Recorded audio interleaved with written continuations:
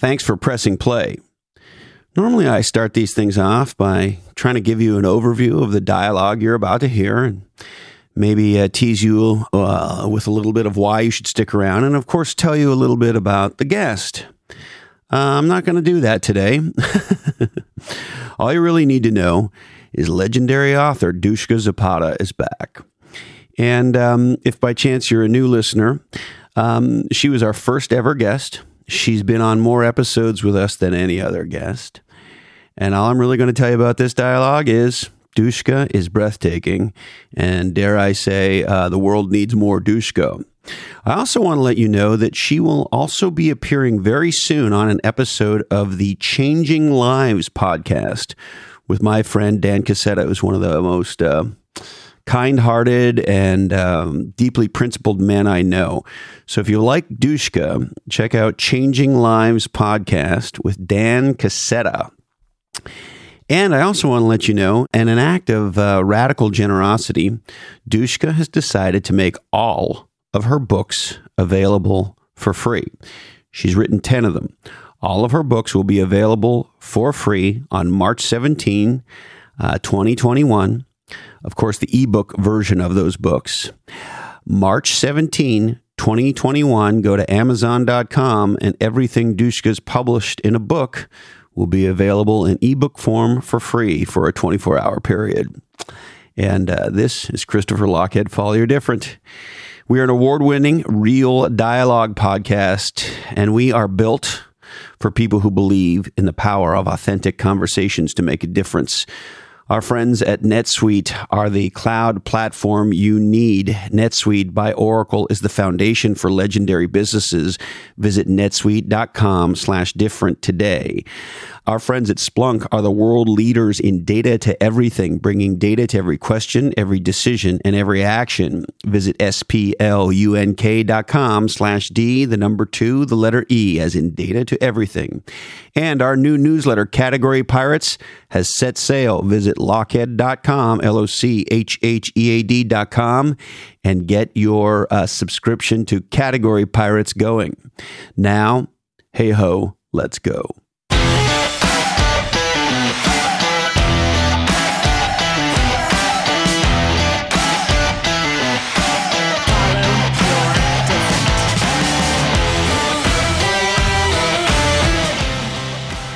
Dushka, my love, how are you? Christopher, it is a complicated question these days. I'll just tell you that I'm really excited to be talking to you because I feel like the pandemic has changed everyone's relationship landscape. And I'm just happy that you're here. Well, I'm happy that I'm here, and I'm especially happy that you're here. So what's been on your mind lately, Dushka? I actually have a bunch of things to read for you. You always ask me to read something, and this time I gave it some thought because I'm working on a new project.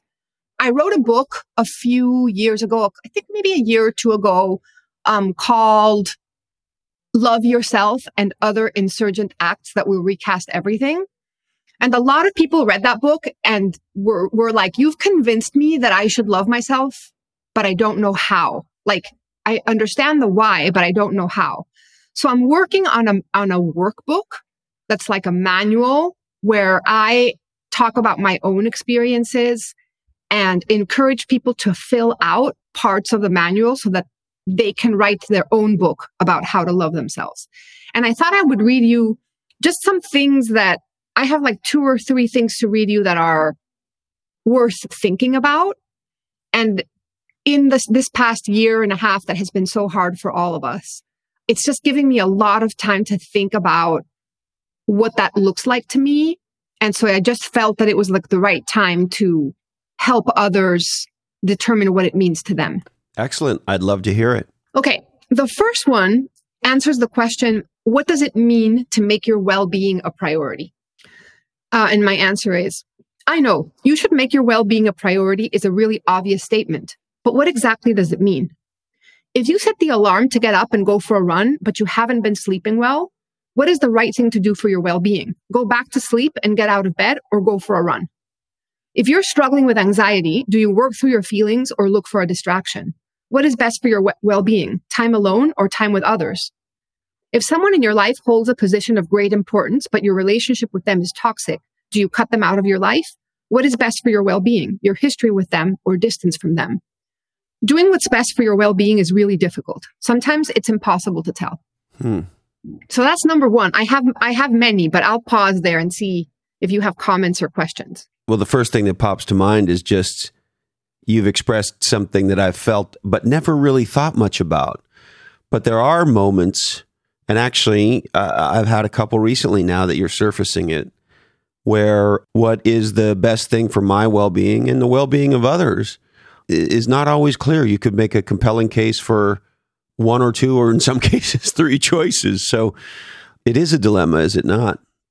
It's really hard. I find it incredibly hard. And I think that especially when the entire world has changed and when, just like the glue that held us together has changed its fundamental composition, I feel like it's even harder to tell. I'll give you a super quick example. I know we talk a lot about me being really introverted and you being extroverted. And an example is, what do I do when I really don't want to spend time with anyone, but I'm also really lonely? Both of those things.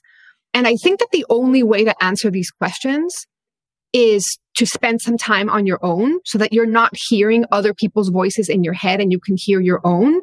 Like, what is best for me right now is a question that we should be asking ourselves and really giving some thought to, and just being compassionate with ourselves and gentle with ourselves.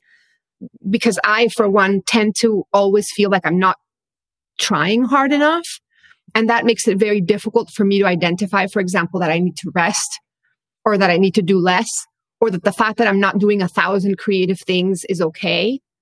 But I also feel like most things we want are misdirected, which is what my next little answer is about. And I'm going to read it to you because it's like sort of a different facet of the same thing. And I see you giving me the thumbs up, so I'm just going to plow right ahead. Most wants are misdirected. I want ice cream because it's cold and creamy, but really I want to be soothed because I'm nervous about where my life is going, and ice cream is easier than figuring out what it is that I need to do to not be a cyclical catastrophe. I want a big bowl of crunchy, salty things, but really I'm just tired, and what I want is to unwind and give my brain a break and feel like I have a place to set myself down. I want clothes and shoes and shiny things, but really my closet is already full, and what I want is something that addresses the emptiness and the absence of beauty. I want a lover in a hotel room and an afternoon out of time, but really what I want is to go back to when things were simpler, and maybe to feel pleasure in place of all this jagged loneliness and complexity. My brain tells me she wants something because it's easier to want that than to identify and quench the want that is real. So the first thing that jumps to my mind is that our surface wants are surface wants. That's exactly what it is. And that is why we're like, why am I getting what I want and I'm still not happy?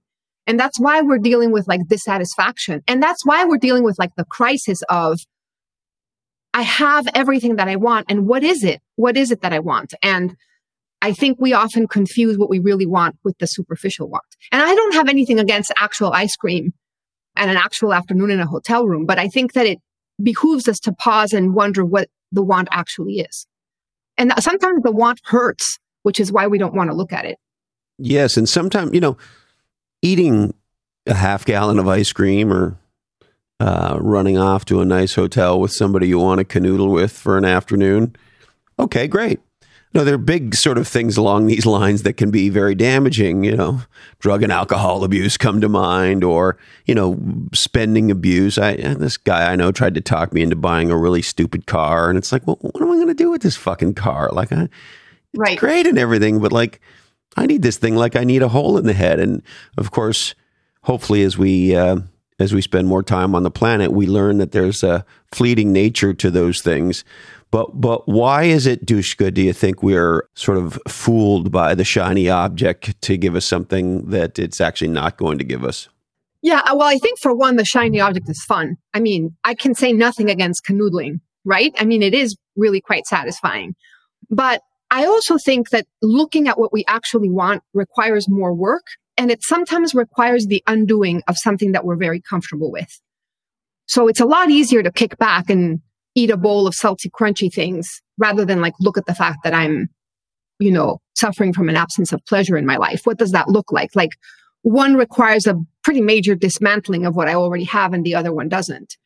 But I think that what happens when you take a look at what you really want is to get back to my original subject, more in the service of doing what's right for you and more in the service of answering the question, what is it that is the right thing for my well-being? And the fact is that many things that we do to reward ourselves or pamper ourselves or take care of ourselves are not really the thing.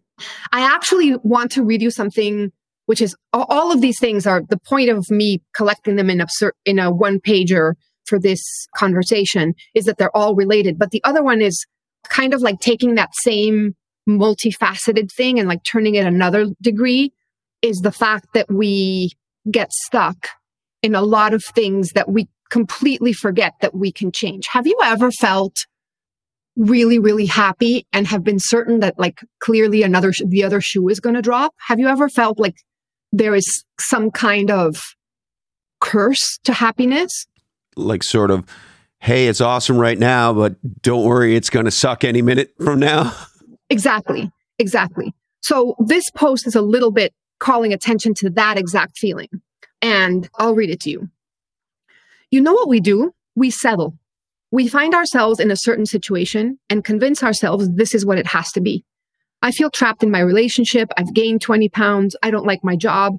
I feel a constant state of anhedonia or ennui. This is life. I can't change this. No one is supposed to be happy all the time. Never ever believe mediocrity, low-grade despair, or meh is what you have to live with. Things can always get better, even when they're really good. Identify what you should not have to be okay with and devise small steps to get out. Do something that inches you closer to your escape every day. And remember this, there is no limit to how happy you can be.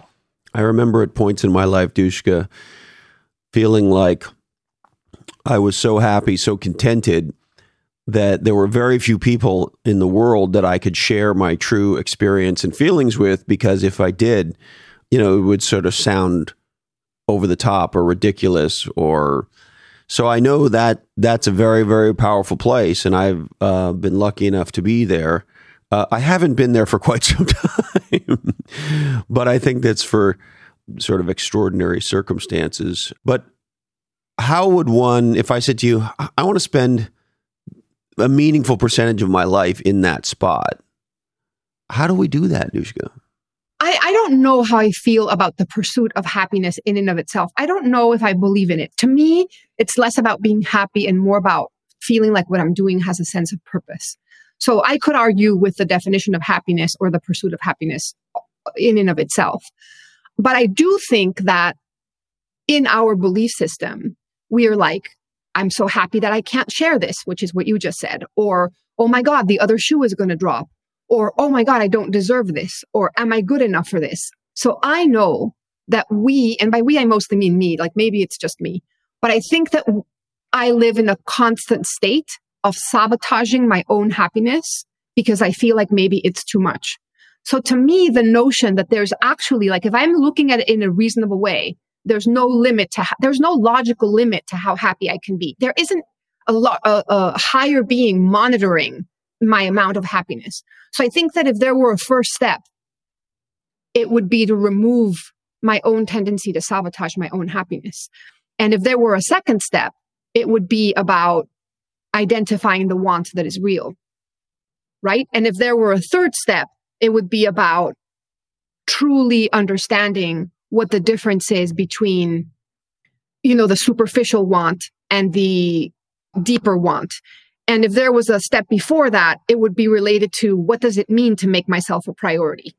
And I think that requires sort of a multi-layered peeling back of what is actually happening. What exactly is hurting? What exactly are we feeling like we're responsible for when we're not? And how do we identify the stories that we tell ourselves that are not real? And I think that a lot of what makes us unhappy are the lies that we tell ourselves. What kind of lies, Dushka? I'm so happy that you asked me because that's the next thing I want to read you. Well, I figured I would just throw the ball down the middle of the plate because I figured you might hit it. Here we go. I walk into a yoga class and I feel really stiff. I have not done yoga for several days. I worry this class is going to be difficult and that I'm not going to enjoy it. I feel stiff. That's a fact. The rest is just a story. My coworker is acting really aloof. Is it me? Did I do something to offend him? Is he mad at me? It's true that my coworker is aloof. The rest is just a story. I text someone and he doesn't text me back. I spin out. Why isn't he texting me? Does he not care? Does he not want me? Is he not interested? Is he with someone else? Why is this happening to me? It's true that he's not texting me. The rest is just a story. Be aware of the things that are fact and the things that you add. Whatever it is that you're adding is just a story. I know that there's suffering in the things, but the suffering is actually in the story. I love that. And I think it certainly has been at times in my life. I think it could be confronting for people to realize that there's the thing, the fact, and then there's the story about the thing. And what causes the pleasure, the pain, or anything in between is actually the story about the thing, not the thing. You know, you take a simple example like money, right? Well, money's a piece of paper. It has no inherent value. It's a fucking piece of paper. The only reason it has value is we've all agreed it has value. And when one of us gives the other one of us $20, that means something. But the only reason it means something is the story we have about that piece of paper. I could tear a sheet out of this notebook in front of me and hand it to somebody and ask them for some gum, and they wouldn't give it to me because the story about the green shit is different than the story about this lined white shit. But that can be a hard thing when you realize, well, then life is just the story that we tell ourselves about the facts. You know, I love thinking about that. I love it so much because we live within the architecture of our own fabrication. Of course that there's a lot out there that's real, of course, but I suffer so much from things I'm convinced that I'm responsible for, that I'm not responsible for, working so hard to make an effort for things that don't actually require any effort, feeling so much pain related to like this ego, the stories my ego tells me that are actually not truly taking place, or if they are taking place, they don't really matter. And that's why I feel it's so worthwhile to conceive of myself as the person who thinks my thoughts rather than the thoughts, because not doing so guarantees me a life of suffering over things that are not actually there. And to me, a really central part around learning how to love myself has to do with making a distinction between the things I believe that are not true and the effort that enormous amount of energy and effort that I expend taking care of things that were never my responsibility, and all of the beliefs that I can just drop and like nothing in my life would change. Like basically maximum effort compared to minimum effort would not change the result of whatever I'm efforting over. And that's why I think it's so important to look at, and so hard, because if I fabricated the architecture, how can I question it? It's a very, very difficult thing to do. Well, and the other question I would sit next to that is, did we fabricate the architecture? In some cases, we did. We proactively, if you will, designed our lives. And actually, as radical as an idea as this is, it's possible to choose personality traits. It's possible to choose our behavior. We're not just in a stimulus response.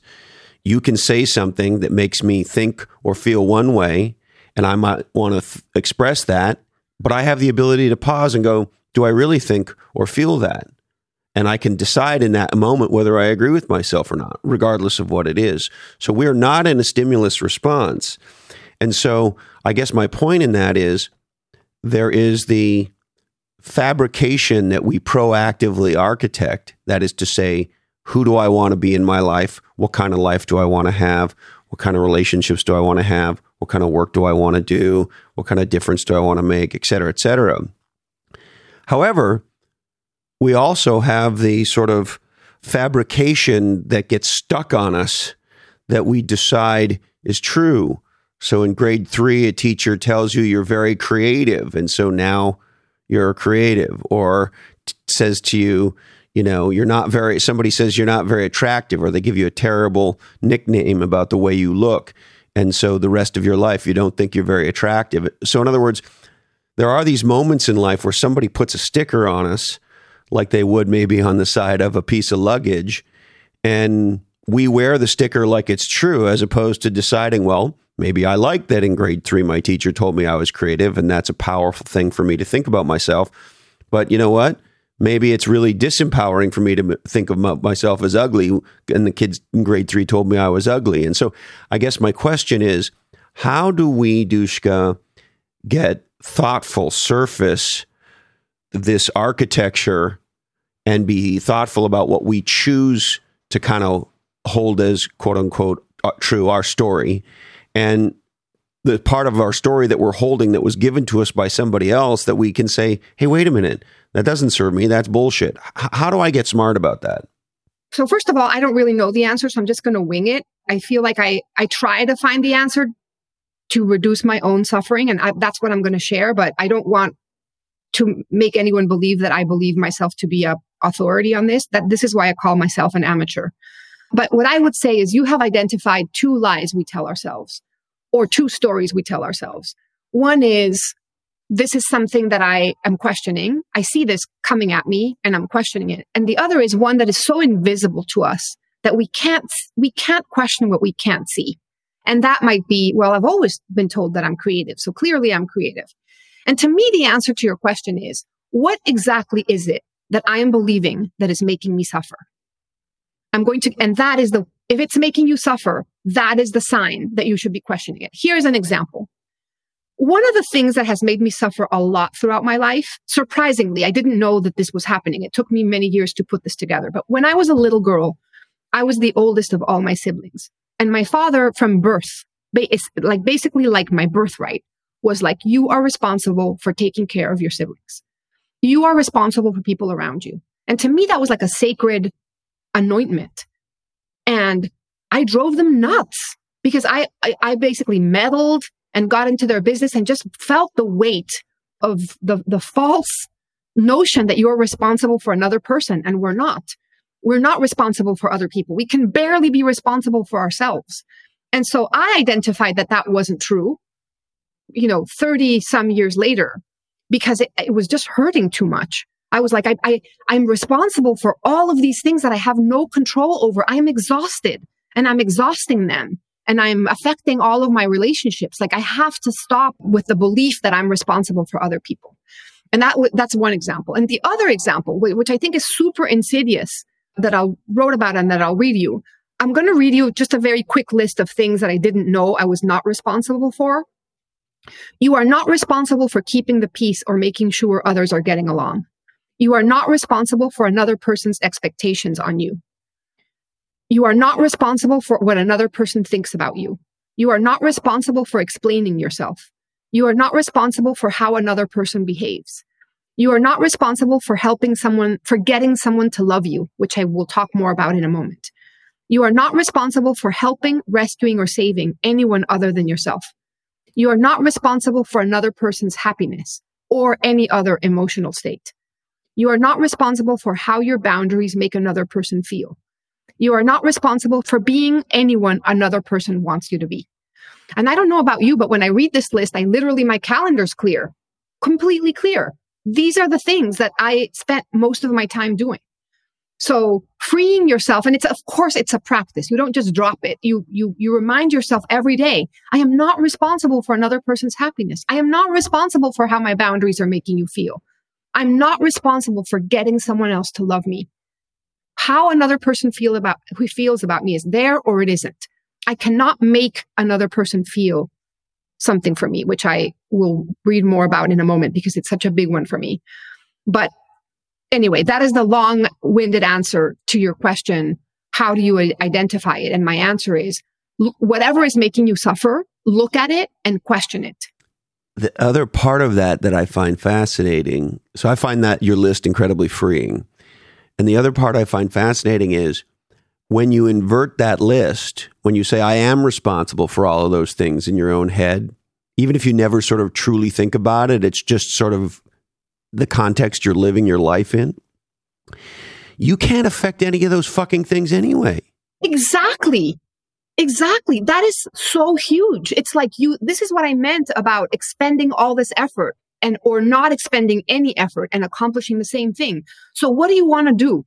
Flame out completely burn out over something you have no control over because you have somehow decided that you're responsible for it, or just not do anything and just assume that other people can take care of themselves. And to me, it's like so incredibly huge and so incredibly freeing. By the way, there is an author called Byron Katie who wrote a book. I think the book is called The Work, but it's all about like a methodology for questioning your own beliefs. And I want to mention her because if anybody wants to read more about this, she is the authority on questioning what you believe. And it's just a very simple sort of like questions to ask yourself to change the course of what you have believed in that I have found really, really helpful. What's her name again, Duška? Byron Katie. Byron Katie. Excellent. She calls this The Work. The Work. Mm-hmm. Now, I want to circle back to the point you were on before you brought up Byron Katie. There's another sort of fascinating, crazy thing about this, which is if we say, the greatest thing we can be is true to ourselves and authentic to ourselves. And we can't affect how people think about us anyway. So then if you get to there, here's what I wrote down as we were talking about that, as it relates to my experience and relationship with you. I love and adore you. And the reason I love and adore you is because of who you are. Therefore, if you begin to modify who you are for some reason to try to get me to love and adore you, you will actually make me love and adore you less because most people can pick up when people are being phony or inauthentic. And so there's this built-in insanity, which is we want to be loved for who we are. And as my friend Bix Bixen says, for who we are not. And if somebody loves you for that, the worst thing you can do to them is begin to modify yourself to try to make them love you. Am I making any sense here, Duška? You are making so much sense. And I think that one of the things that we do to get someone to love us is like, how can I be useful to this person? How can I be helpful to this person? Which in turn makes you meddle in that person's affairs constantly. It is basically it's an absence of boundaries. And it's so hard to not do because we are under the impression that we have to earn how someone feels about us. Let me read you this. This is exactly what it's about. When I understood what I'm about to tell you, I felt I had been shot with a truth bullet. Here it is. The best things in life happen without my intervention. I don't need to do anything to be loved. I am loved because I am me, and this requires neither action nor effort. I don't need to be on my toes for someone not to cheat on me. I don't need to take care of him or keep him under constant surveillance. Loyalty is the default, and cheating is the anomaly. Betrayal is not supposed to happen, and I don't need to do anything to ensure that this remains the case. I don't have to convince, persuade, or chase anyone or win anyone over to get or catch either a good friend or a significant other. Love in any iteration is like gravity. I don't need to do anything to keep my feet firmly planted on the ground. These things are so true that if instead I decide to act, to exert effort, to work at it, to aggressively pursue, to supervise anything, I attract unhealthy relationships and wonder where to cast the blame. I walk away from any dynamic that requires me to compromise my peace of mind. I do less, a lot less. I do nothing and witness an upside-down life right itself. Thank you. Thank you. So that is exactly what you said, which is the more you do, the more you mess it up. That is not what you're supposed to be doing. And yet we allow ourselves to become increasingly busier on all this stuff that we are not supposed to be doing.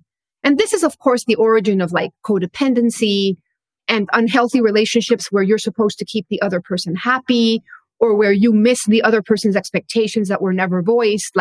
And it all begins with the practice of self-love and like, who is it that I am? What is it that I want? What is the actual want? How do I know how to make my well-being a priority? All of those things. And they're hard because they require a lot of self-reflection. And Duška, don't you also think, or I'm curious as to your reaction, that it also requires self-responsibility? All of those questions, when I hear you say them, they sit inside a context of, the old Dr. Seuss, if it's meant to be, it's up to me, that I'm responsible for my life. I'm responsible for it. And the confronting thing about that is every time my life's in the shitter, if you take that mindset, well, you're responsible for it. The good news is if you're responsible for it, you can get yourself out of the shitter. But when your life's a mess, saying you're responsible can actually be a painful thing to look at. Absolutely. A lot of what I write about, like a lot of like the common thread has to do with taking responsibility. And that's because the more we blame, the less power we have. Like it's painful to be responsible, but it's the only way. If you cannot control others and you can control you, then responsibility is the only way to be free. If you blame, you're stuck because you can't change what others do. So if you're like, why does this person keep hurting me? Why? Why does he keep hurting me? Why am I in this relationship where he keeps hurting me? How can I change him so he stops hurting me? So if you exercise, how can you change that question and put it on yourself? The question becomes, why am I in the company of someone who keeps hurting me? And then you place the responsibility on you, and suddenly you have an ability to do something about it. But it can't, there's, in business, we have this thing called the theory of sunk costs, right? So there's a project and you're going to invest some amount of money in it. Bigger companies, it can be tens of millions or hundreds of millions of dollars. And you see it all the time. Microsoft 6 months or so ago announced that they were shutting the Microsoft stores. Well, it was obvious within sort of 6 weeks of them opening that they were a failure. They were just a knockoff of the Apple Store. They looked exactly like the Apple Store with one notable exception: customers. Anyway, they finally shut the thing and they lost billions. Now, on its face, it was obvious that they should have shut it a long time ago, but there's this theory in business of sunk cost. Well, we've invested $1 billion or $10 million, or if you're a small company, a $30,000 investment can be a massive investment, and we quote unquote throw good money after bad. Well, the reality is we do that emotionally and intellectually, yes. We were told before this call not to speak over each other, and you have no idea how hard it is because I just want to spar with you. But I mean, mostly to say emphatically, yes. I mean, I think that this theory of sunk costs is exactly why people stay in relationships where they're not happy. I mean, I've already invested so much in this relationship. I've already invested so much in this job. And that goes back to what I read you about settling. No, there's no limit to how happy you can be. This theory of sunk costs is it's cognitive distortion. It is keeping you in a place where you're not supposed to be. You said something that I thought was super interesting about responsibility and blame. And I want to talk, there's this thing I wrote exactly about that. I really like our conversation because the order of things that I was like, maybe I'll read this and maybe I won't, is like kind of happening naturally. And I want to talk about parents because of all of the things that our parents do or say that then we're like, well, my parents messed me up, right? So which they inevitably do because you can't be a parent without messing up your kid. That's sort of no matter what you do. So anyway, this post is about taking responsibility for everything. Parents don't know what they're doing. This is not because they're incompetent. It's because they're human. Even when they love us madly and are doing their best, they mess us up. We grow up scarred from all the times that we didn't get what we needed. And one day we become adults. There is so much power in being an adult. I am no longer small or helpless or defenseless. Whatever it is I feel I did not get as a child, I can now get for myself. By this, I don't mean just permission to get ice cream anytime I want, although yeah, I definitely grant myself permission to get ice cream anytime I want. I mostly mean getting my most primal, most fundamental needs met all the time by me. Dushka, I see you. I am listening to you. Dushka, I believe you. It means I learn how to calm myself when I'm stressed, anxious, or afraid. It means that when I'm in the grip of strong emotions, I can give myself the chance to feel them. No more, Dushka, please, don't be so emotional. It means I can set and hold my boundaries. It means I can take care of myself. This might mean making sure I'm getting enough sleep. It might mean deciding I don't need to earn the right to rest. It might mean keeping track of all the things that make me feel happy so that I can have more of those things. The best thing I've ever done for myself in an effort to get me what I need is to make room in my life to create, carving out the time I need to write every day. Anything you do to stand up for the kid that you used to be, and still are, since the adult part is just a disguise, is incredibly healing, and I can't recommend it enough. I fucking love you. I love you back. You know, when you were talking about ice cream and stuff, I was reminded, I don't know if you remember, there's a Seinfeld episode, and I can't remember the scenario, but he talks about how when you're a kid, your parents, and often it's your mom, says, you know, don't eat that, you're going to ruin your appetite. And he makes the comment of, one of the great things about being an adult is you can ruin your appetite anytime you want. Absolutely. And my logic is, I don't want dinner to ruin my appetite for ice cream. Exactly. We might therefore need to eat the ice cream first so that we have as much room for the ice cream as we want. And, you know, maybe a little less room for, I don't know, for example, the kale salad. It's the greatest to be an adult. I mean, it really comes with a lot of responsibility, but the fact that I don't need to ask for irrational permission for things and that I can give myself this permission, the fact that I can tell myself, I am listening to you, or I believe you, or no, you don't have to take care of all your siblings. It's just the greatest. Yes, it is very freeing. Now, I also, one of the things I really want to share with you and get into with you, if you'll go there with me, I think for many of us, myself included, C19 has been quite the journey. And you know how much time I spent in epidemiology school. But we recently had New York Times bestselling author Steven Kotler on, and he said in one form or another, this thing's going to be hanging around and we're going to be dealing with it in one way or another for the better part of a decade. And I have a fear that, I don't know whether he's right or he's wrong, but the sense I get is that many of us have this anticipation that we're going to turn some corner here in the relative near term. And you're hearing more and more, at least I seem to be hearing more and more about when we quote unquote get back to normal. I have a feeling, A, this thing's going to take a lot longer than maybe we're realizing. And B, there's not going to be a turning back to normal. There'll be a very slow movement towards being able to be near each other the way we used to. And it may that there's some component of what Steven is saying might be true. So anyway, with all that said, if the virus crisis and everything that's come with it is actually going to play out over a longer period of time than many of us have been feeling and hoping, you know, how do you think about sort of dealing with this thing over a long period of time? So again, from the perspective of an amateur, because I don't have the answer. Have I ever told you Einstein's quote on, not quote, but his definition of time? I don't. If you have, it was too many whiskeys ago for me to remember. So please remind me or tell me for the first time, whichever. So I love his definition of time because he was a physicist. It's like a physicist definition of time rather than like some kind of like fluffy thing that I can't really sink my teeth in.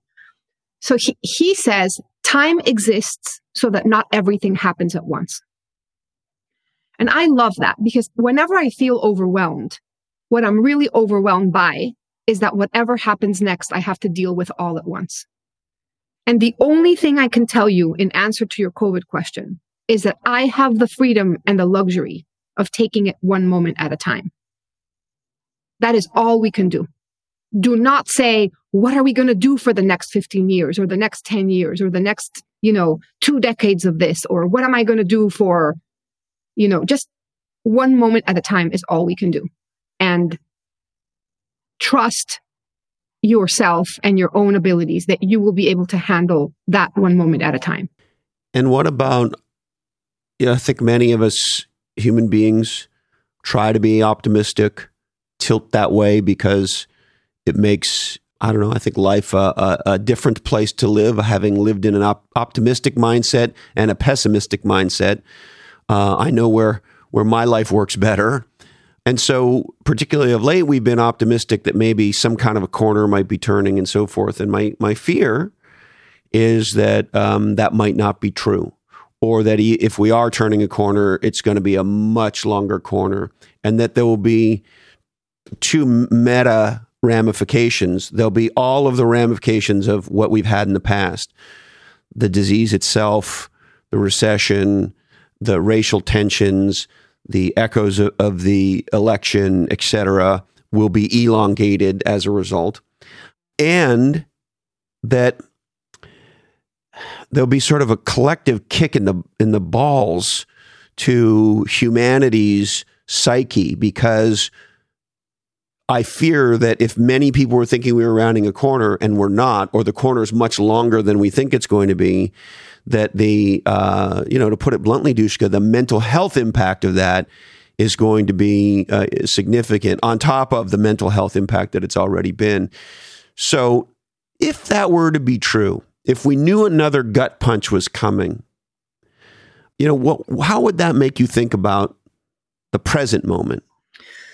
I would think I need to take care of myself. I need to make sure that I am at my strongest when the next kick happens. I need to get some rest. I need to sleep. I need to be as healthy as I can. I need to take care of my mental health. And to go back to the beginning of this conversation, I need to identify what it is that I need to do for my well-being. What actually is that? And follow that. It's not the solution to everything, but it's what we have. It's what is within my reach is to say, how can I take care of myself? Because if I don't take care of myself, I can't take care of others. And then what is it that I can do for others in a way that is within my reach and that is reasonable? Basically not at odds with all of the responsibilities that I can't take on. So now's a time to sort of circle back to almost pretty much where we started around well-being. Now's the time to be acutely aware of our well-being, because if there's some reality or potential, and I hope I'm wrong, I hope my radar's off, and I'm not trying to be pessimistic, but we have to circle back to our own well-being, because if we know challenging times are coming, mentally, spiritually, psychically, financially, on whatever all dimensions, it's time to squirrel up some nuts here. Absolutely. I think that this is the perfect conclusion to our conversation. Taking care of yourself is the most responsible thing that you can do. It literally, taking care of yourself and your well-being literally means that it's like we are all boats and we all carry other people. Who takes care of the maintenance of the boat? If the boat sinks, you are useless to others. So what is it that you need to do for the boat, which is you, to be functional for others? The most responsible thing that we can do, the best thing that we can do, is to think about what the best way to take care of ourselves is. Yes, it's interesting. I'm reminded of there's a mantra that first responders get trained in, and I forget the exact phrasing, but directionally it's don't make yourself a victim, right? So when we see it here living next to the ocean with the Coast Guard and our fire department here and our ranger service, they all have the ability, they all have swimmers, life-saving swimmers. And, rule number one is you can't just go diving in after somebody. If you put yourself in a situation where you're a victim, now we have two victims. And so the first thing to do is don't make yourself a victim. I actually think that that's an excellent mantra. And I think that it applies to the pandemic and the situation that we're living in, but I also think it applies to life, which is the better you take care of yourself, the less you make yourself a victim. It's fantastic. I can't think of a better way to wrap this, actually. Excellent. Is there anything else you'd like to touch on, Dushka? No, I love you so much, and I'm always so grateful to connect with you through these conversations. I love you, and I adore you, and I sure hope you'll come back very soon. Deal. Well, and there she is, the legendary Dushka. And now you know why I think the world needs more Dushka. And if you'd like some more Dushka right now, go check out the Changing Lives podcast with my buddy Dan Cassetta, because Dushka doesn't do very many podcasts. And so she's done a whole bunch with me, and now she's done one with Dan. So check that out as well. Now, in times like these, being flexible and being adaptable is actually critical to both surviving and thriving. And that's where my friends at Oracle NetSuite come in. See, with NetSuite, the flexibility is built in. You can scale up your business. You can spin part of your business off. You can adopt new business models. You can move to multi-channel e-commerce.